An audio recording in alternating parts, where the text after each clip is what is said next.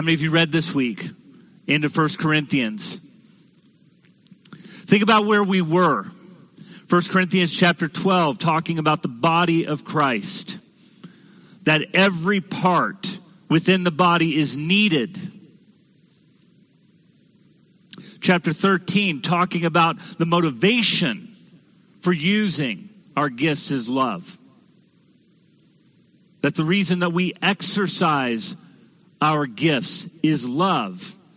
Not so that we can brag, not so that we can do something else. It's so that we can love one another. Chapter 14 talks about the employing of those gifts in an appropriate manner so that Jesus Christ is glorified.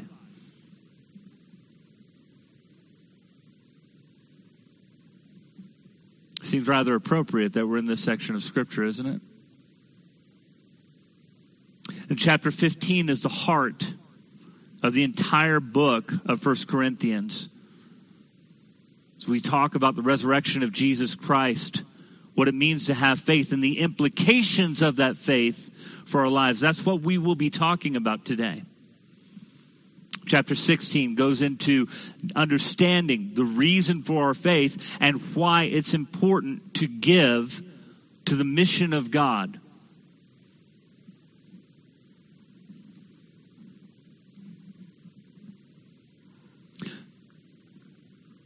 Why do you believe what you believe? How does it change you? Or should it? I'm wearing a shirt today that I bought a few years back. My wife, back in 2012, we're very into the Marvel movies. And so back in 2012, my wife, when she could drive, went out and bought a shirt and planned this whole date night to go watch the premiere of the Avengers. I think we have seen maybe 3 or 4 premieres in our entire marriage. So this was like a big deal. She went all out, knew that we were excited about it. But we have Avengers t-shirts. We she bought this tablecloth that had the Avengers on it. We had this themed out meal. It was fantastic. It was great. And then she had gotten a babysitter for the night, and then we went and watched the Avengers. And we were the first ones seated in our theaters. We got to sit anywhere we wanted. It was like, you talk about perfect date night. It was the perfect date night. And a number of years later, this shirt kind of came into being, and I bought it a few years back. But the interesting thing about this shirt is as I've worn this shirt longer, the more I've always wanted it to be a good conversation piece so that people see it. For those of you who can't see it, these are all the Avengers sitting around, and there's Jesus in the middle, and there's a little ... and it says, "And that's how I save the world." And I always wanted it to be a nice conversation piece. So that people say, "That's a cool shirt," and hopefully us talk about it. But the more that I have worn this shirt, the more, unfortunately, I have become convinced that many in the world, and I dare say many Christians, those who would call themselves by the name of Jesus Christ, treat Jesus no different than the other Avengers that are on this shirt. That Jesus himself was, all pardon to Captain America, truly the first Avenger and the first superhero. That he has the power to inspire and to inspire change, but it's just a good story. And unlike all the other figures that are on my shirt right now, the difference between Jesus and Captain America and Iron Man and the Hulk and all of these other people who are on there, Jesus is the only one who's truly a historical figure. Everybody else is truly just a nice story.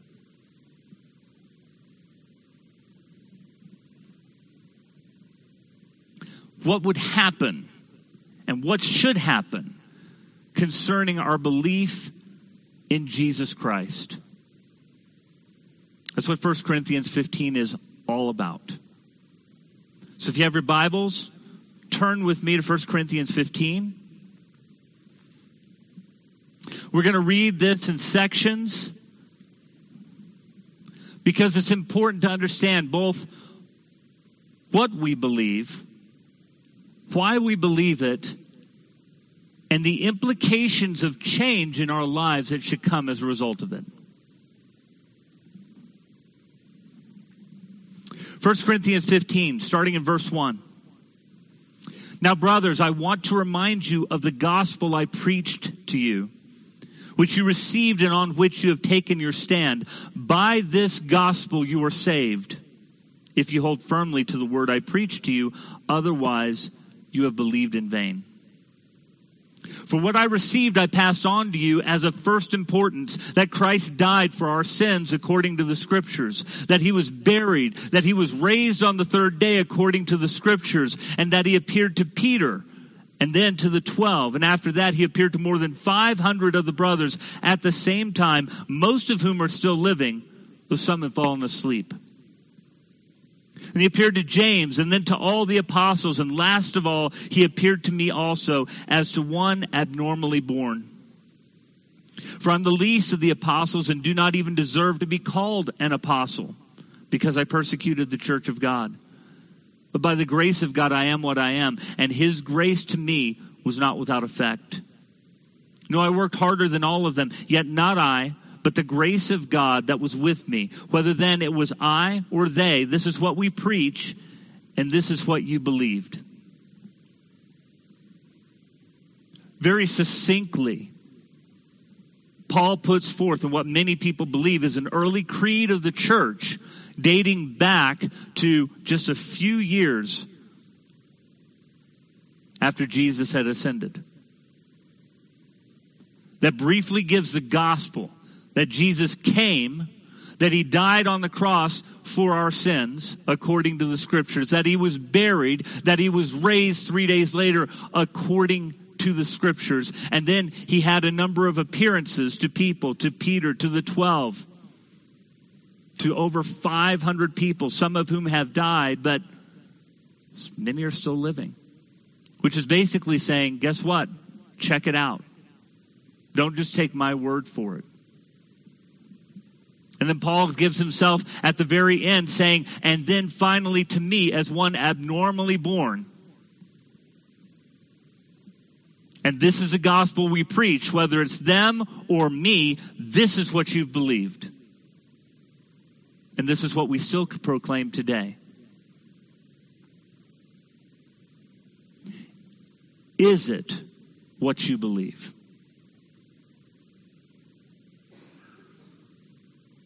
See, one of the things that this chapter does that I don't think any other religion really goes through in their holy scripts is talk about the consequences of what it means if this, our foundation of our belief, is not true.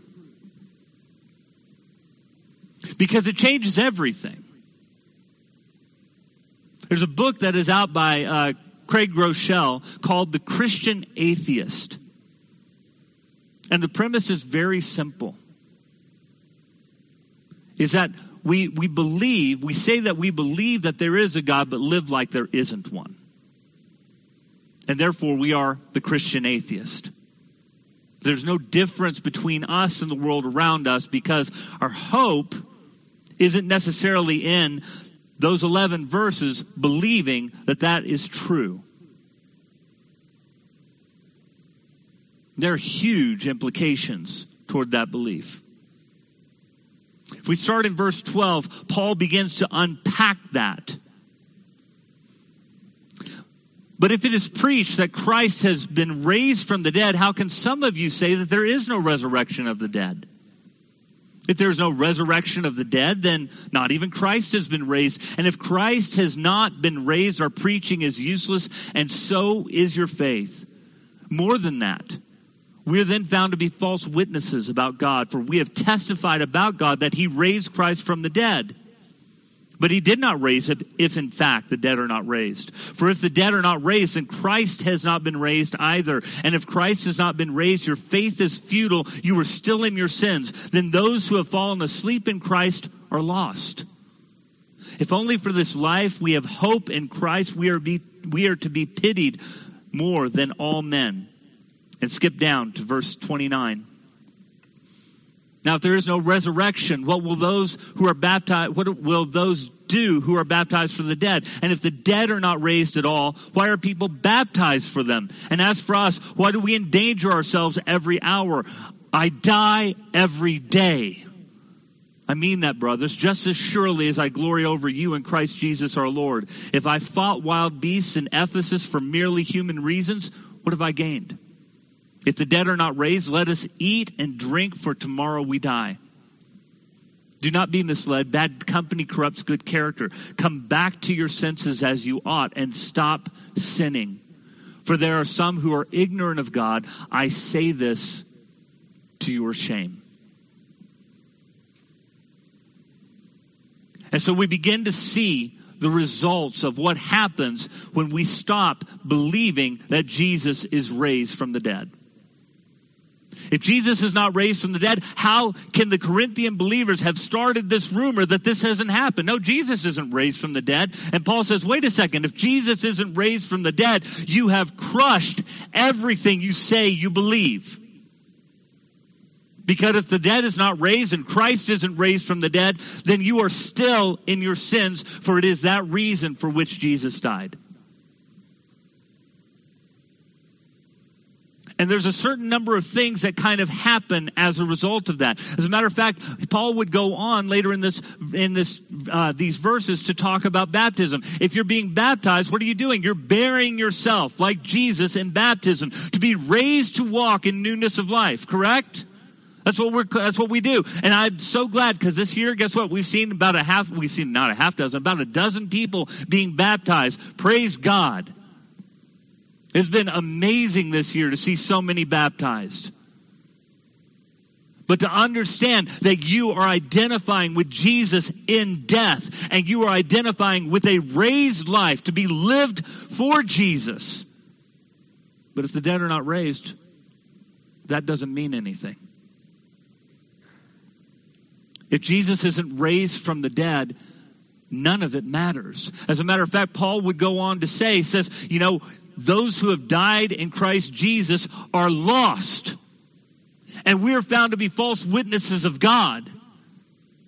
And you are still dead in your sins. And the interesting thing about this chapter is it begins to break down the difference between how Paul lived his life and how the Corinthians were living their lives. Because we've been reading a lot of problems in the Corinthian church. Wouldn't you guys agree?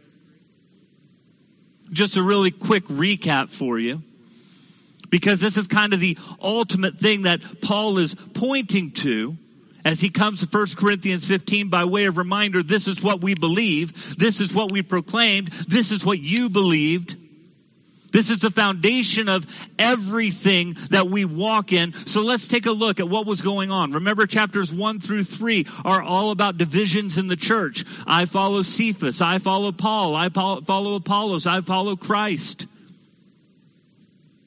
Chapter 5 is about sexual immorality with a man having his father's wife, his stepmother. Chapter 6 is about lawsuits in the church, where people in the church are going to court to sue their Christian brothers and sisters because they're not getting along with each other. Chapter 7 is about marriage and how to treat one another. Chapter 8 is about idols and thinking about idol worship and how that was all involved in that pagan society, and how do we treat that among the believers. Chapters 9 and 10 talk about the rights of an apostle, that Paul was being denigrated and being shown to be less than that. And he says, am I not an apostle?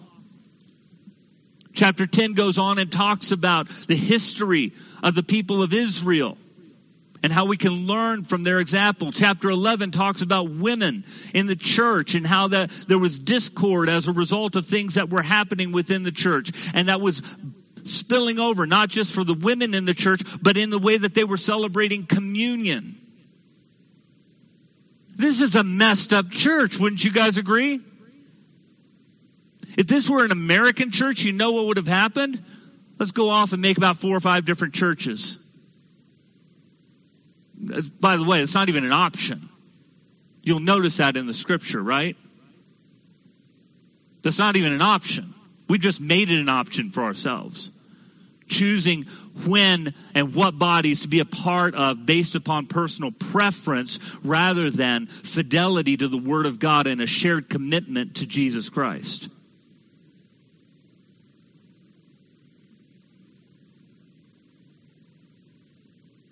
That's a messed up church.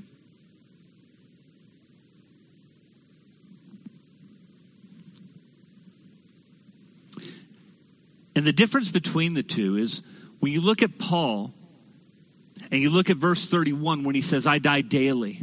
I die every day. I die to myself. There are things that Paul would have liked to have lived for himself, that he did, we chronicle. As we continue through the epistles, we're going to see Paul mentions this over and over and over again. And he talks about all the accolades that he had because of how he was living when he was living for himself. Now he has to die every day to live for Jesus.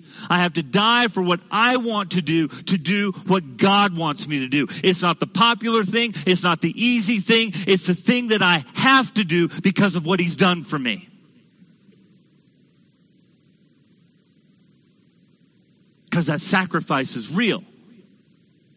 Because Jesus appeared to Paul on the road to Emmaus, and he mentions it here as one abnormally born. I'm telling you the truth. I'm living it out. This is why I live differently than everybody around us. And then he mentions Ephesus. If I had to fight wild beasts in Ephesus, and you can read about his account in Ephesus in Acts chapter 19. He stays there 2 years. You have Artemis of the Ephesians that's there. And Paul is so effective in his proclamation of Jesus that it is hurting the sales of the idols that are there for Artemis, that leads to a riot or a near riot in Ephesus concerning him. And he's already been persecuted about a dozen times before that. In all of these other places where living for Jesus was not convenient, was not culturally appropriate, was not right. And he's getting on to these Corinthians because guess what? They want to appropriate the parts of Jesus that they like and discard the parts that they don't like. And it leads to a hedonistic lifestyle. Because in the end, as Paul is saying in 1 Corinthians 15, as they are already proclaiming, when you kick out the resurrection of Jesus, all of these dominoes fall with it. And what all you're left with is a hedonistic lifestyle that says, let us eat and drink, for tomorrow we die.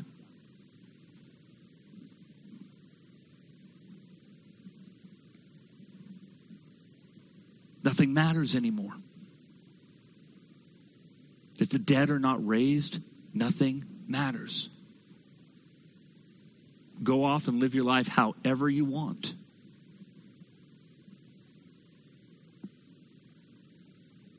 C.S. Lewis has talked in his trilemma concerning the idea of Jesus being either liar, Lord, or lunatic, not necessarily in that order. But he said, you know what? Either Jesus was a liar equivalent to that of the devil of hell, a lunatic compared to that of a man who had called himself a poached egg, or he's Lord of all. This idea that he's just a teacher, he hasn't left that up for debate. And he didn't intend to. See, Jesus can't be an inspirational figure like that I'm wearing on my shirt. Because an inspirational figure can simply be discarded when it's inconvenient.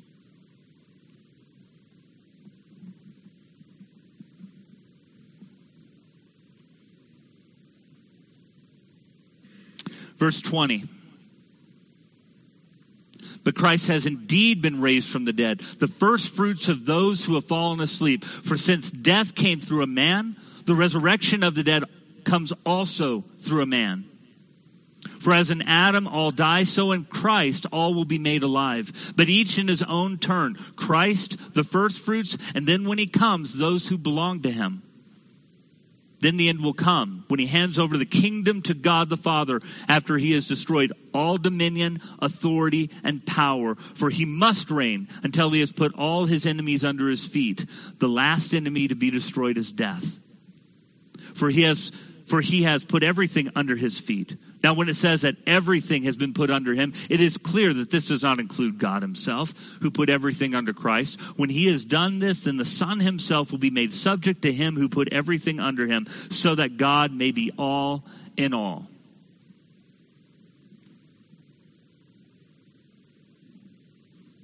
Christ is raised as the first fruits. You know why? And we talked about this when we talked about Mark, and we talked about this as we've gone through the Gospels. Why is he the first fruits? Because he will raise from the dead and never die again. Lazarus, who was raised, died again. Every person in Jesus' earthly ministry who was raised died again. Every one of them.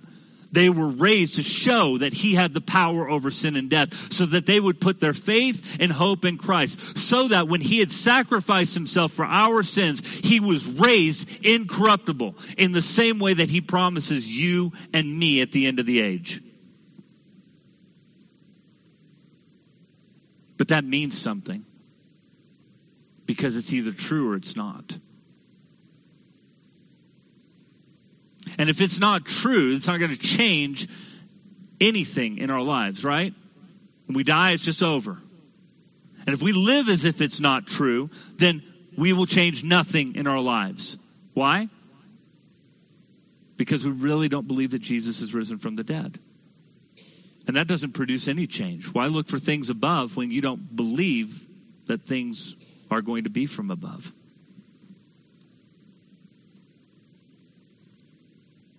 And the difference is as stark as the difference between the life of Paul that we read about, that we see testified through the scriptures, that he juxtaposes between himself and the Corinthian believers, that we look at the sacrifice of Paul and the difference Jesus made in his life because he had seen the risen Christ. And the Corinthian believers who had become so very worldly, denying even the resurrection of Jesus.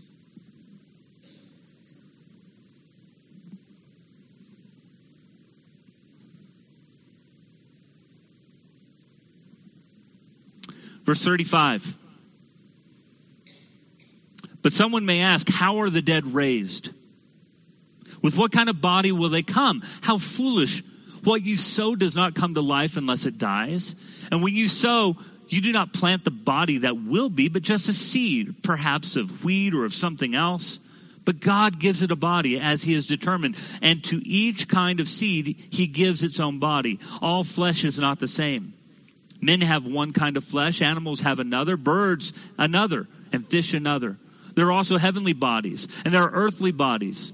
But the splendor of the heavenly bodies is of one kind, and the splendor of the earthly bodies is another. The sun has one kind of splendor, the moon another, and the stars another. And star differs from star in splendor. So it will be with the resurrection of the dead. The body that is sown is perishable. It's raised imperishable. It is sown in dishonor. It's raised in glory. It's sown in weakness. It is raised in power. It is sown a natural body. It is raised a spiritual body. If there is a spiritual body, if there's a natural body, there is also a spiritual body. So it is written, the first man, Adam, became a living being. The last Adam, a life-giving spirit. The spiritual did not come first, but the natural. And after that, the spiritual. The first man was of the dust of the earth, the second man from heaven. As was the earthly man, so are those who are of the earth. As is the man from heaven, so are those who are of heaven. And just as we have borne the likeness of the earthly man, so shall we bear the likeness from the man from heaven. I declare to you, brothers, that flesh and blood cannot inherit the kingdom of God, nor does the perishable inherit the imperishable. Listen, I tell you a mystery. We will not all sleep, but we will all be changed in the flash, in the twinkling of an eye, at the last trumpet. For the trumpet will sound, and the dead will be raised imperishable, and we will be changed. For the perishable must clothe itself with the imperishable, and the mortal with immortality. And when the perishable has been clothed with imperishable, and the mortal with immortality, then the saying that is written will come true. Death has been swallowed up in victory. Where, O death, is your victory? Where, O death, is your sting? The sting of death is sin. And the power of sin is the law. But thanks be to God, He gives us the victory through our Lord Jesus Christ. Therefore, my dear brothers, stand firm. Let nothing move you. Always give yourself fully to the work of the Lord, because you know that your labor in the Lord is not in vain.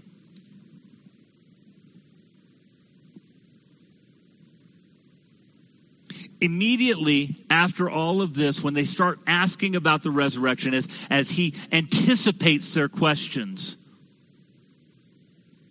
he kind of gets on to them. How do you not know this? Don't you know that unless something dies, we don't see it rise to new life? And he gives an example from nature all around us.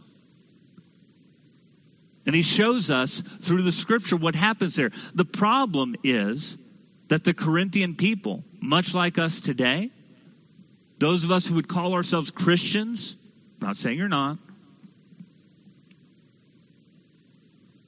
we know worldly things so much more than we know godly things. That's why he gets on to them. See, the shirt represents more than just, hey, look at all this. I was a comic book buff. I mean, obviously we went and watched the Avengers movie, but I grew up collecting comic books. Looking at the stories that were in them. How many of you, same as me, comic book buff? Anybody? Just me? A few of you guys out there? Let's put it in different terms. Sporting buff. How many of you are sports buffs? Come on. How many of you are lying?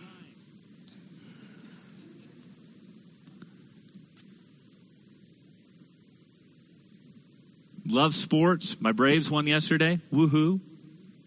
Could tell you all about the Clemson Tigers. Could tell you all about the Marvel superheroes that are right here on my shirt. Could tell you about the DC ones that I really like, because I like DC better than Marvel.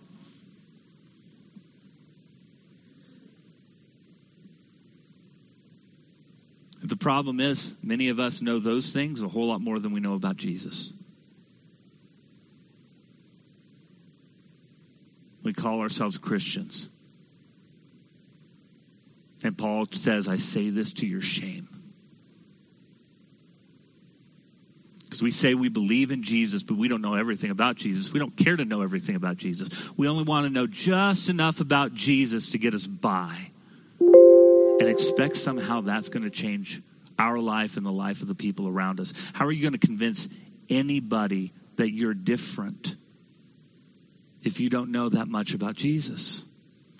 You know, Pastor Mark and I, over these last 5 years, have been on a mission to get you guys through the Word of God. And it's not just a one-time thing to say, hey, we got you through the Word of God, you're good to go. No, it's to get you fired up about Jesus, about being able to see Him in every verse of Scripture all the way through and say, oh my goodness, how wonderful this God it is that we serve. How can I not live for Him?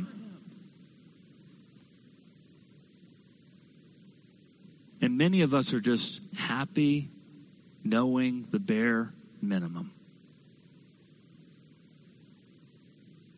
And you want to convince me that He's your Lord and Savior. How does that change your life? Like I said, Paul's wrecked when he comes to know Jesus. So wrecked, everything about his life has changed. I consider it rubbish.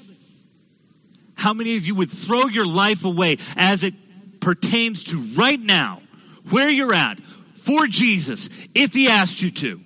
Would you do it? And I know that there are some who absolutely would, but some of you, there's a big question mark. Because this is what the Corinthian believers were dealing with. They can't get along because they're more worried about their earthly selves. They look at spiritual gifts in an earthly way. They argue with one another in an earthly way, all to get one up on one another, rather than trying to say, how can we glorify Christ so that the world can know what Jesus has done for us? That is the message that should be displayed from our mouths and our hearts and our minds. Is it? You know, over the last couple of weeks, we had a very important decision being overturned in the Supreme Court. Roe versus Wade. And I want to tell you something. Seeing that has been a cause for rejoicing. And those people who would say, guess what? We shouldn't rejoice over that, don't understand what the Scripture says. Love does not rejoice in evil, but rejoices with the truth. We have truth that has won out, at least on the federal level. It hasn't changed things anyplace else. But you know what has happened? Is we've seen all types of memes, haven't we? If you've been on social media at all, if you've looked any place, you've seen all the arguments. Maybe you've been involved in some of them yourself. How to respond. Maybe some of those people have mistakenly taken on an argument that isn't supported by the Scriptures. Maybe some of those people are trying to say that abortion is an actual good. I've seen both. And the hard matter is this. There's a part of me that just gets angry over seeing those things. How many of you are the same way? Raise your hands if you are, because I'm just going to be honest with you. That there's anger that seethes within my soul. And we hear what other people say, right? And every once in a while you'll hear this voice of reason that these people are not Christians or they're mistaken, and therefore if they're not Christians, they don't have a biblical worldview, how can we expect anything less of them? It doesn't make it any easier. And at some point along the way,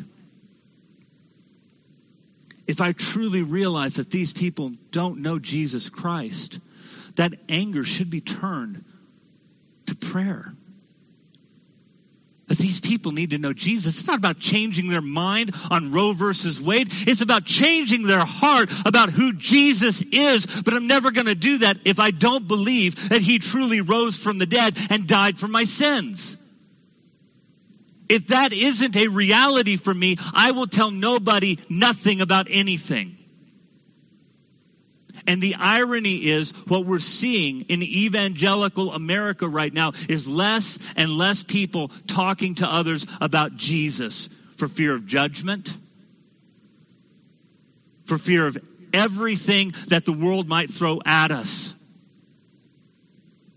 So we just keep our mouths shut. Oh, we might pray for them quietly or privately, but not enough to put ourselves in harm's way. And I'm going to ask you a tough question. Can such a faith save them? Paul said he had to fight wild beasts in Ephesus. We read what happened to Paul because he was convinced of the resurrection of Jesus Christ. You want to know why evangelical Christianity doesn't grow? It's because deep down we have forgotten what we say we're convinced of.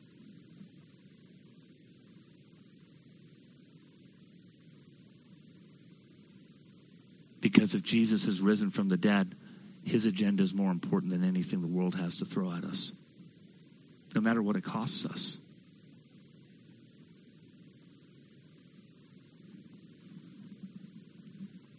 And the funny thing is, the world doesn't attack our faith based upon Jesus. It attacks our faith based upon the Word of God.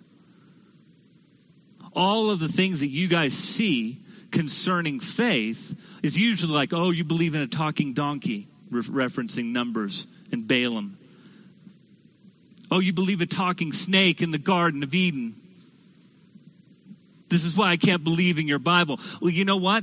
I find it very easy to believe in a talking donkey and a talking snake because of Jesus. And if I read of the miracles, which we just did in Mark and in Matthew not that long ago, and in Luke the year before, and in John later on this year, we're going to read about Jesus walking on the water and stilling the wind and the waves and showing the world in every way, shape, and form who is truly its master and Lord and Savior. His resurrection of the dead pales all those things in comparison. God who created the universe and everything that's in it, and you're worried about a talking donkey? Really? And it's not even the real issue, because the real issue is whether or not Jesus rose from the dead. Because if I can believe Jesus rose from the dead, I'm going to believe about all the miracles that he did. If I believe in all the miracles that he did, that God can do anything, then all of these other miracles, which are just side issues, are small things in comparison. But people try to distract us, get us off on what they think is ridiculous, when our foundation of our faith is because of an empty grave. And the one who died for us, for our sin. And we got to bring that conversation back around to him. You know why? Because a lost and dying world will never change until they encounter Jesus.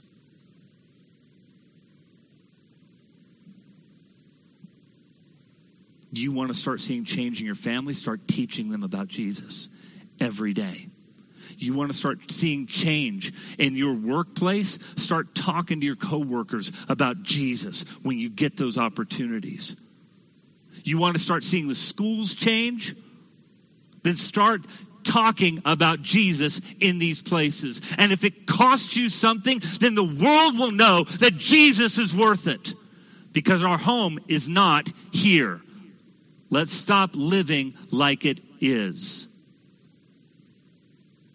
It's one of the distractions of the blessings that we have.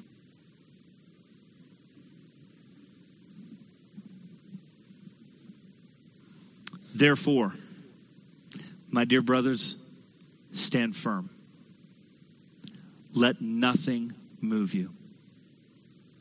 Always give yourself fully to the work of the Lord, because you know that your labor in the Lord is not in vain.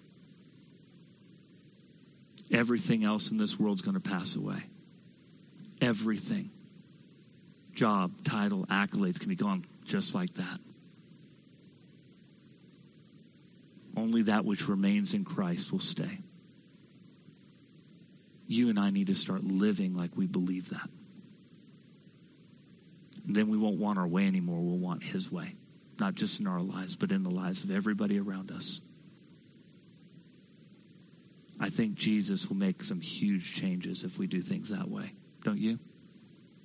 Would you stand with me?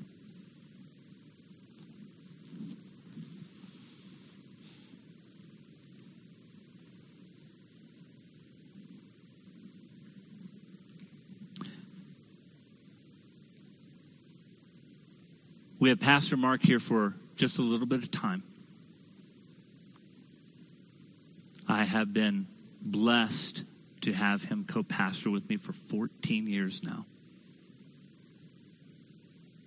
And I know 100% that he would say to you the same thing I'm saying to you right now.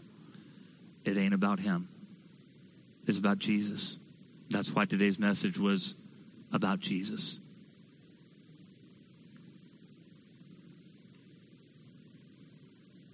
It's the only thing that lasts. How are you living your life? Are you living it your way? On your terms? Are you angry at the world around you and not seeing a need for Jesus?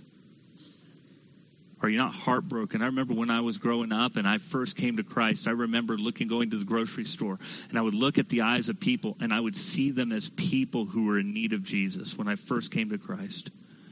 I've got to admit, I struggle with that. I've lost some of that in these culture wars that we've been caught up in.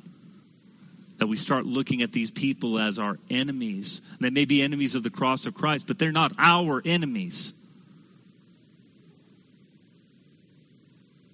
We stop sharing Christ to a world around us who needs to know, no matter how they react to us. Stop seeing these people and being broken over their lostness because we're comfortable in our salvation. We're comfortable in our way of living, whatever it is. We stop counting the cost. I think today is a good day for us to rediscover that. Let's pray together. God, I just want to pray in the name of Jesus that you will help us first and foremost to evaluate whether or not we believe these words, that you came to earth, you died on the cross for our sin, that our sin separates us from God, that we were going in a trajectory that is leading us to hell apart from God forever, were it not for your sacrifice on the cross. That we believe that you died, that you were buried, that you were raised physically and in immortality, imperishable, incorruptible, the firstborn among all of the dead. That this is our hope, our future, to be conformed into this image of Christ, that this world is not our home. God, I pray in the name of Jesus that we will evaluate whether we truly believe that or not, or if we put too much stock in this world and all that it gives us.